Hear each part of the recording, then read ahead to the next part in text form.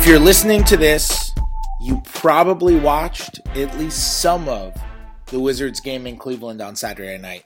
And if you watched some of the Wizards game in Cleveland on Saturday night, you are amongst the small percentage of people in this world who must be unbelievably inspired by what an incredible performance in which the Wizards lost 116-101. They trailed by as much as 29. They just looked awful. John Wall, a career low 1 point. 0 for 5 from the field. First time in his career he didn't make a shot for an entire game. He went 0 for 5. Bradley Beal had 27, but it was on 25 shots.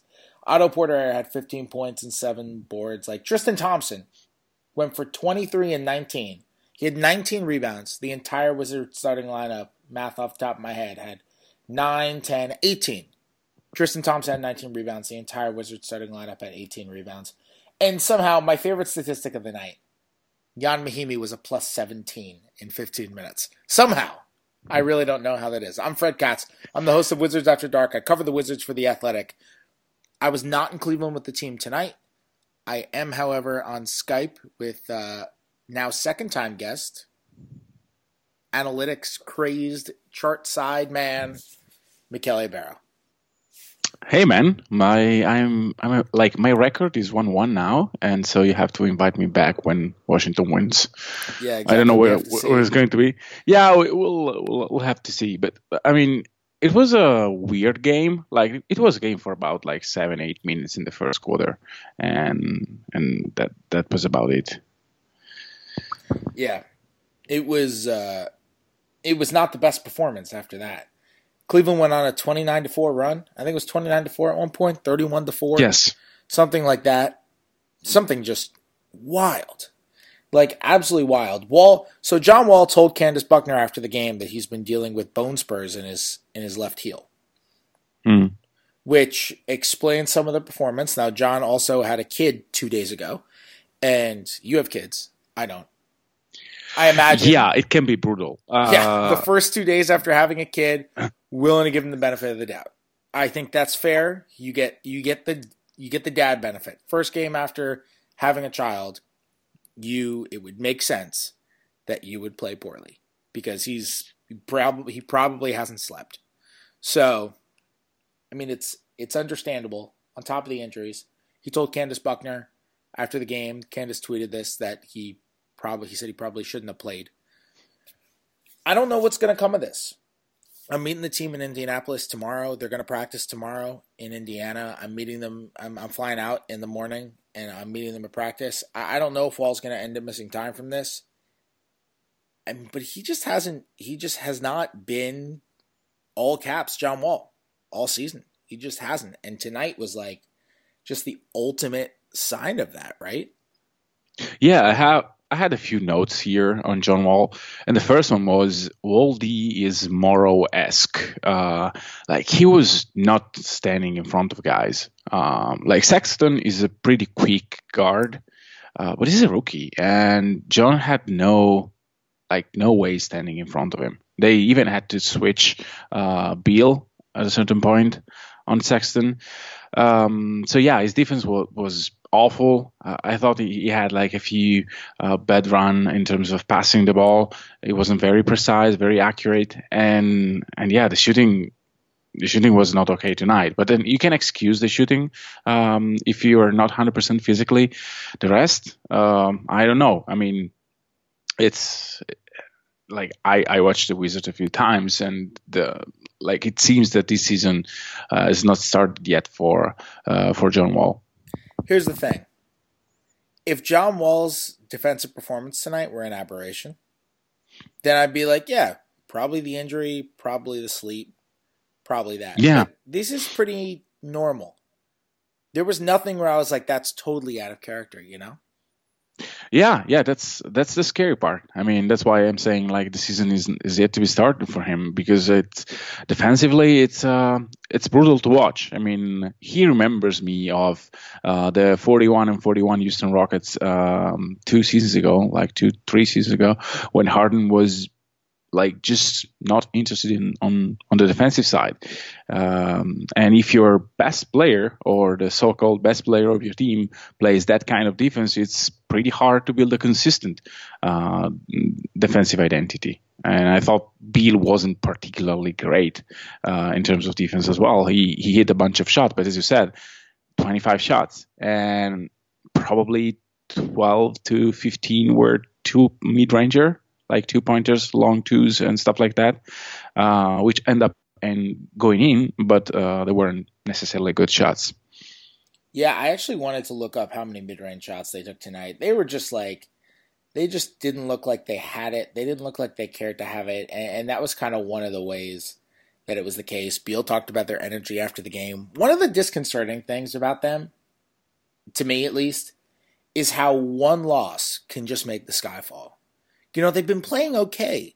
They've won 3 straight. They've been beating bad teams, but like whatever. Yeah. They're 11-14. If you're beating anyone, that's good. They won 3 straight coming into this game. They had won 9 out of 14. Even if you're playing against bad teams, that's a good stretch. They beat the Clippers in that stretch. They beat Houston in that stretch. Like, it's not like they've exclusively beaten horrendous teams. The losses have been to like Portland and Toronto. Those are fine. Like that's fine. They've been playing okay. Amidst all the drama and all the craziness, they've been playing okay. And they lose 1. Brad's like, yeah, the energy wasn't there. He made a cryptic comment about them feeling iffy. I wasn't sure what he meant by that. I would have liked to follow up on that if I were there. It's just like how one loss kind of sends them spiraling. One bad run can send them spiraling. And it's not a good trait for a team to have, I don't think. And it's weird because like they've trailed by double digits in I think 5 of their 11 wins. And I don't know if that means that they're resilient and they come back, or if it means that even when they're winning, they're still getting crushed. Like I don't know which one it is yet. I think that when you play this kind of defense, you're bound to have runs for the other team. And so it's just in your DNA because you expose yourself to runs. I felt like when Cleveland went to their run, like between the first and the second, like Washington was bad defensively, but like offensively they just didn't play basketball. There were a ton of one pass shots or 0 pass shots, and so maybe like on the top of the defensive issue, I would look into how they are playing offensively, because maybe that can be related to like Wall's performance. If Wall has it, probably they can go back in the game, and like Cleveland wasn't defending really hard, and so. But if you have like a shaky defense, and on top of that your best player has one of those nights, offensively, then it's hard to try to make up for the 15-20 points deficit that you have. You can against Cleveland. I mean, again, their defense welcomes you to make basket per se. So I don't know. Maybe it was just John Wall having a bad night. But I was surprised that you didn't mention the fact that Austin Rivers took a mid-range. I know he did. I tweeted about it. Oh, I didn't see your Twitter feed. So is it the first of the season? Second. Oh, the second. Okay. Yeah. It was the second. I love that I've become like, he took his first mid-range shot against Philadelphia last week, and like 7 people pointed it out to me. Like people tweeted it at me. 2 people on Media Row turned around, like Michael Lee turned around and was like, You see that? You see that? And then Chris Miller, who just sidelined for them, was like, you see, he did it. I love that I've just become the person. Because like last year, whenever I wrote a story on Steven Adams being weirdly good at winning jump balls last year, and every time Steven Adams won a jump ball, which was like most of the time, people would then just start tweeting at me for the rest of the year. Every time we won an opening tip-off. Hey, you want a tip-off? Now I'm that with Austin Rivers mid-range shots. I like that I've become the weird trend person. I'm actually really happy with that identity. I'm fine with that. I like you said become. I mean, you probably always had. I remember you putting up weird stats even in your first year in OKC. So I don't remember particularly which one, but I'm positive that it's not like just last 2 seasons. Wizards, by the way, 19 mid-range shots, and Bradley Beal took 8 of them. Just 8? Yeah. NBA.com way defines, more than them. I know. NBA.com defines mid-range anything outside the paint from 2-point range. So, took 8. Yeah. Well, I have the ESPN map in front of me, and it seems like way more than that, like 9 or 10. But who cares? Like a ton of them. Let's put it this way. Yes, he took a lot. I want to get into also the trade the Wizards made yesterday. Mm-hmm. So they gave up. They was part of a bigger deal where George Hill went to Milwaukee. Matthew Dellavedova went to the Cavaliers. Back to the Cavaliers. Matthew Dellavedova coming home. There was some great LeBron "I'm coming home" Sports Illustrated article photoshops of Matthew Dellavedova, which I really enjoyed. Anyway, the Wizards got in on it. They got in on it at like the last second. This was one of those things where these two teams, Milwaukee and Cleveland, needed a third deal. They called up the Wizards at the very last second. They were like, we need to make the money work. They were able to swap Jason Smith for Sam Dekker. They gave up a second-round pick. That 2022, I believe, is unprotected. The 2022 second-rounder they gave up in the deal. They also completely, as a condition, so the Wizards are in a bad spot with their second-round picks because they're giving up 2019. They got a 2019 from Atlanta coming in, but they're giving up their own 2019. 2020 was going to Milwaukee 46-60 protected. Mm-hmm. And if it didn't convey, so if they made the playoffs in 2020, it was rolling over to 2022 unprotected. Then 2021 is also traded. So what they did was they just removed the protections from 2020 to Milwaukee because Milwaukee was involved in the deal anyway. I love this.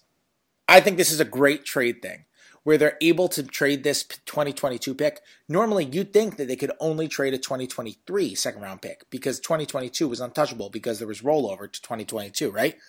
But because Milwaukee was involved in the trade, this is such an NBA nerd thing, second-round pick rollovers. Because Milwaukee was involved in the trade, they were able to just remove the protections from the 2020 second-rounder, and there's no rollover. It's just unprotected now in 2020. And it's definitely going to Milwaukee no matter what the pick is in 2020. And then it's their 2022 is going to Cleveland. And man, to me, I see this trade and it's like it makes sense. Sam Dekker's salary is half of Jason Smith's. You're saving $2.7 million in salary. You're saving another like $4 million in luxury tax or whatever it is. You're saving a lot of money. And when your team is, at the time they made the trade, 11-14, it makes sense to make the deal. But to me, this is like the ultimate example of you can't judge an NBA trade in a vacuum.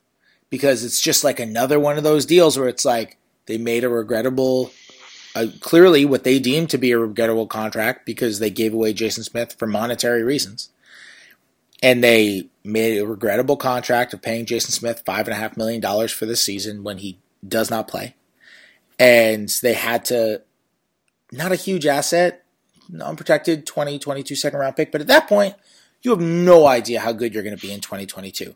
John Wall is going to be making an insane amount of money. Yeah. An insane amount of money. You don't know how good he's going to be. You don't know how good the team are. I mean, you got prime John Wall right now, and this team's 11-15. So you don't know what this team's going to be in 2022. For all you know, that's the 31st pick in the draft. For all you know, your 2020 is the 31st pick in the draft. And you're giving away a mini asset, but an asset. And those things accumulate. And those things have continued to accumulate. Now you gave up basically not just one pick because you removed protections on Milwaukee, kind of 1.5 second round picks. And it just all kind of snowballs. And my reaction to seeing that was like, yeah, when you consider everything to be a sunk cost, it makes sense. It totally makes sense, but like I just feel the snowball rolling. It's just this is one more rotation of that snowball, you know? Yeah, I mean, and even like from a contract standpoint, the second round picks has like a lot of flexibility, especially if you find something. And like in the last few years, there are many players that, well, not very many, but you can find players that are chosen between 31 and I would say 45, 50 that can actually contribute in their first season, and you can give them a very, very interesting contract, especially if you are a luxury tax team. So yeah, I mean, giving up all your second rounders in consecutive years is not ideal. The truth is, though, that you can buy second rounders if you want. Those are usually up for grabs. And so maybe you can mitigate the fact that you trade out picks with just money. Like you spare millions in luxury tax, and you can maybe afford to pay 2 or 3 millions to get one back. Especially again next year, probably they will need to have some very cheap contract in their books, and you can do that with second rounders. But yeah, I mean, as a practice.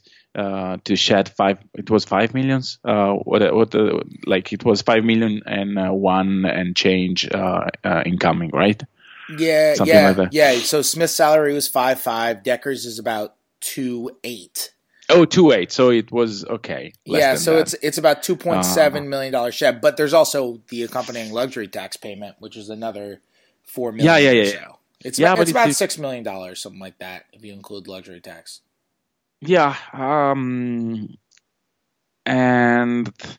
I don't know. I mean, probably stretching him was not an option, and so yeah. I mean, if you don't want to stretch and have him on your books for longer, then you don't have like. Well, you couldn't even stretch him because you're past the deadline. Yeah, you're right. Yeah, so no chance. And probably this is something that I don't know why Sam Dekker career went south this way. He was actually a contributor for Houston for a stretch. He had a few games okay with the Clippers and then nothing else. I don't know if you can recover him as a player, but he kind of fits the mold of Washington to have like tall players that can play multiple position and try to go small with them. Again, not a great shooter, and it seems that Washington has too many of them, like players with size, willing to take threes but not very accurate on them. So I don't know if he's going to end up being a good player for Washington. But if you take him just as a salary dump, I mean, if it's a good second rounder, I think the price is a bit too steep. If it's like 45 plus second rounder, then it's probably okay for the deal. Yeah, and here's another thing. That's a 2022 they just parted with. That's an important draft class. Like that could be when you have high school kids coming in, and that could be the 1 year when you have. So if the NBA changes the rules so it gets rid of one and done and they say high school kids can come in that 2022 draft class, you could have kids declaring directly out of high school, and you could have the overlap of the kids from the previous year who weren't allowed to declare directly out of high school. So you're going to have the best kids from the 2021, from the high school class of 2021, and the best recruits from the high school class of 2022. That could be the deepest draft class we've ever seen, or at least in recent history. Yeah, that could be unbelievably deep. So a second round pick that year. Yeah. I mean, a second round pick that year could be so much more valuable than the 20th pick the year before that. I mean, it could be so much more valuable. We don't know how deep that draft is going to be.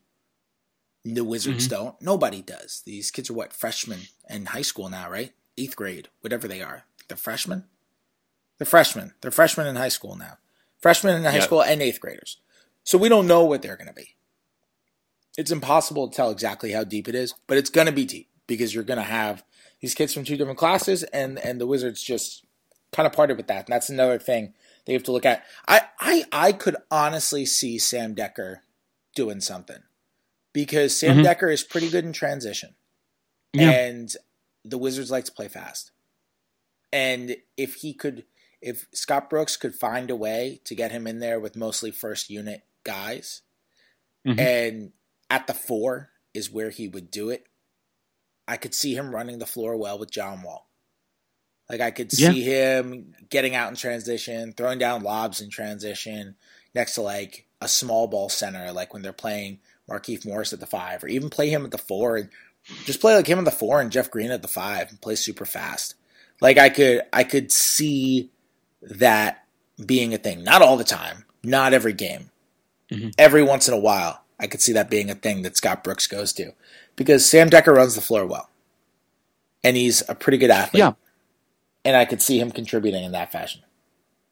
And to be honest, he also played he's not like a low IQ player. So that helps. I mean, I think he can make good decisions. So, but I don't know why, like his career went this way. Probably injury and probably like not the best situations for him. Maybe he finds his way in Washington. If that happens, then you can kind of see, you can kind of justify the pick if he ends up being a contributor for Washington this season. Yeah. Other thing about buying picks that we do have to note, the Wizards sent out cash in this deal. They sent out cash in the Jody Meeks deal.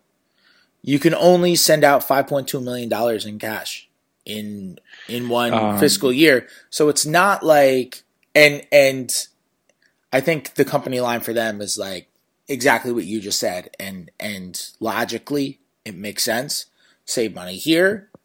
Can go buy a second round pick if you really want to. And we don't necessarily know. I mean, the price of a second round pick, you should probably be able to get one. It's a little bit different now. The teams can pay more. It used to be $3.4 million you could spend in a year. Now it's 5.2. So the way you value a second round pick is a little different because teams can spend more now. You should be able to get a second round pick for the amount of money that they're allowed to spend that they have remaining. But it's not like they save $6 million in luxury tax. Okay, great. Now they can go use $6 million to buy a few picks. Oh, no. That's not going to be the case. No, there are limits. And even if they hadn't, even if they're that $5.2 million limit, like that's not all there for them. They're down to about $3 million to spend or something like that. Yeah, so, $3 million should be enough to get one, especially not an early one, because this draft class is like this year is not very deep, and so probably there will be a lot of teams looking to unload second rounders, especially teams that have like tons of them. I have yet to check the state of the second draft as of now, the second round of the draft as of now. But this year they could surely try to buy something if they want. Anything else is there anything from this game you were dying to talk about? Because we didn't talk much about this game. Because I didn't think this game deserved all that much. But tell me what else you were thinking.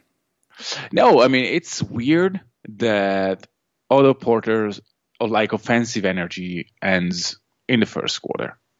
Like it's the second game, and I watched like a couple of other games of Washington, and it always seems the case.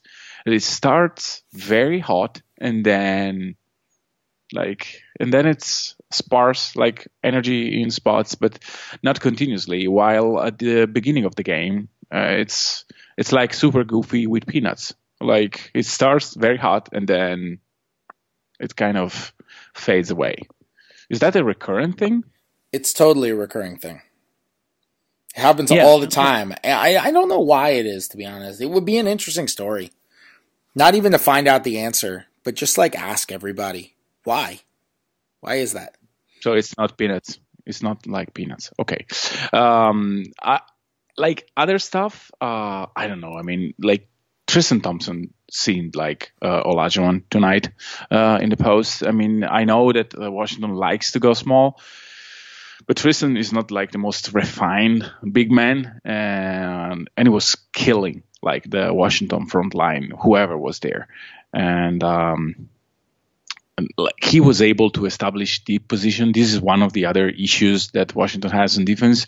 Like too many times they allow opponents to have like very deep positions, and you can create stuff either for yourself or for others when you are able to go as deep as Tristan was in the paint.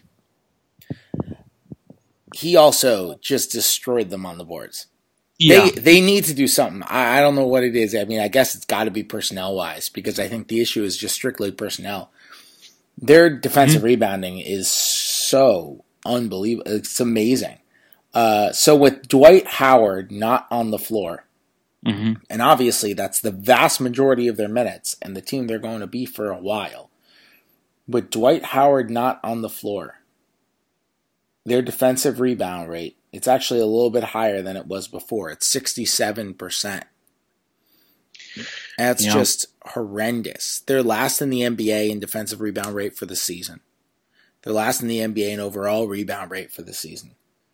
They're really bad on the defensive boards. And like it just every game, when they go up against a hustle offensive rebounder, that guy is just going to kill him. They go up against the Nurkic, he's going to kill him. Tonight it's Tristan Thompson. He's going to kill him. Tristan Thompson's a really good offensive rebounder, and he had 7 of them tonight. And it's just not a coincidence. Like, he's a footwork rebounder, too. So he's the exact kind of offensive rebounder who just kills him. Like, I bet you, even though Zach Randolph can't do anything that Zach Randolph used to do anymore, I bet you if Zach Randolph got into a game against him, he would just crush him. Because Zach Randolph's a footwork offensive rebounder. They play Canner. He's a footwork offensive rebounder. He just kills him. You know, those guys, just like those guys who are like negative rebounders who just box out and not like to jump over you guys, they just crush them on the boards consistently. Have you seen the John Wall on-off numbers?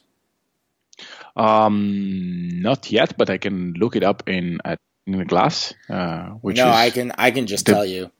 So tell me, and then I'll double check with. This is how we're ending this. I've mentioned this on the podcast before. I've written it. John Wall now. This is now updated. So they're 9-6 in their last 15, which is pretty good. How many points? How many points per 100 better during that stretch? How many points per 100 better do you think they are with John Wall on the bench? Like early morning guesses are the worst for me. I don't know. I would say 7. 19.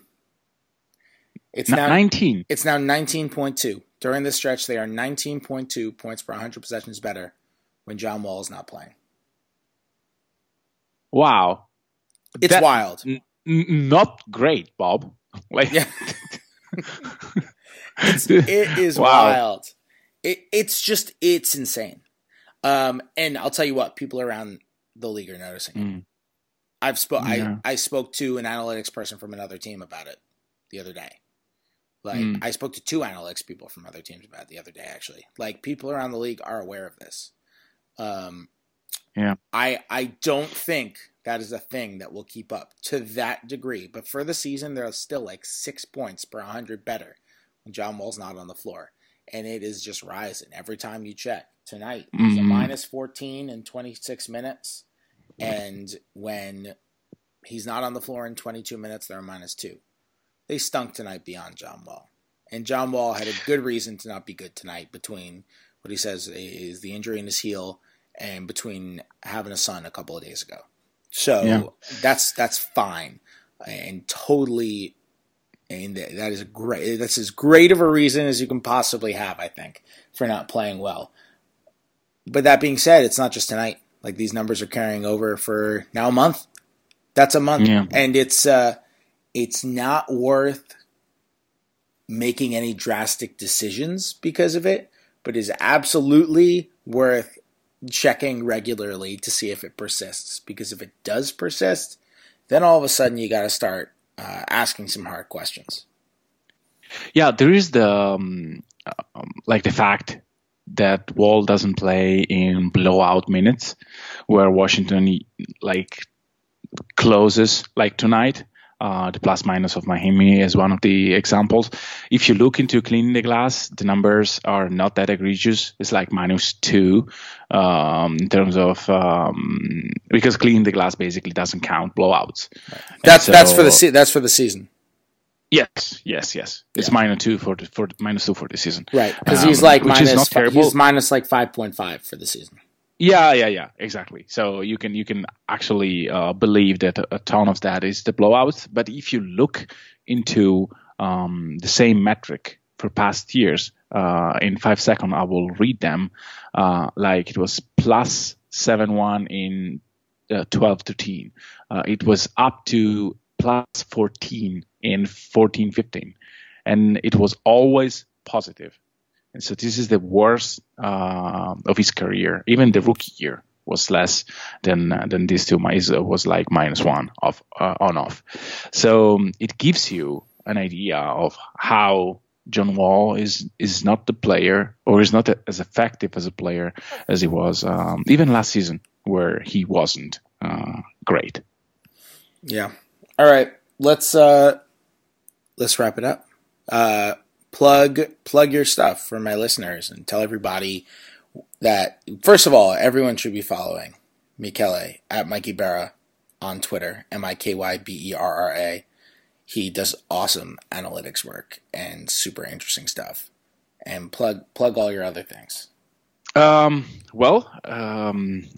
tweet a ton about the Thunder. I have I started a project called Chartside, as you mentioned. It does basically analytics for teams, mostly NCAA and European teams. And I'll try during the season to make another research, like the one that I did on passing accuracy. Maybe with Fred, who knows? Depends how he behaves. But but yeah, this is what I do now. I tweet a lot about the Thunder, but usually you can find tweets about something else in my feeds. Also about Luka Doncic as of late. Oh man, he is something. Yeah, he is. I was very high, probably irrationally high, but he's just. You might not have been high enough. Yeah, I don't know. I said generational talent, so I was high, but we'll see. We'll see how it goes. He's unbelievable. He's really unbelievable. You can subscribe to Wizards After Dark. You can give us 5 stars on iTunes. You can leave a nice review. You can tweet about Wizards After Dark, Facebook about Wizards After Dark, whatever social media you use. Post about Wizards After Dark on that. It helps grow the audience. I've really enjoyed doing this so far. I wouldn't be doing this if I didn't enjoy doing it. I do it after every game. I do it super late. It's 1:40 in the morning right now. I do this because I like it. I think it's a great way to talk to fans and communicate with fans, because I realize not everybody is going to read The Athletic, and not everybody is on Twitter to see stuff, and it's just another way to communicate with people and give content and connect with fans and all that kind of stuff. And I happen to enjoy my job a lot, and I enjoy doing this. So thank you so much to everybody who's listened. But obviously, I would love to grow the amount of people who are listening to this. So tell a friend, if you have a friend who's a big Wizards fan, text them, send it to him or her, and let them know about Wizards After Dark, because I'd love to spread the word about the podcast. Thank you so much for listening so far. Michele, thanks for coming on, man. As always, a pleasure. Yeah. And I'm leaving for Indianapolis tomorrow morning.